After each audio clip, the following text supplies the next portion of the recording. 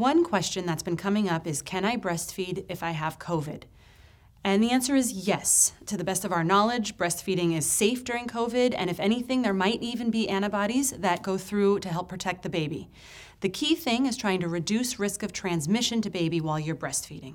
If your symptoms are controllable and you're able to wear a mask and have really good hand hygiene, then it's safe to put baby to the breast, and the recommendation is to wear a mask while you're breastfeeding. Never put a mask on an infant or any kind of face shield.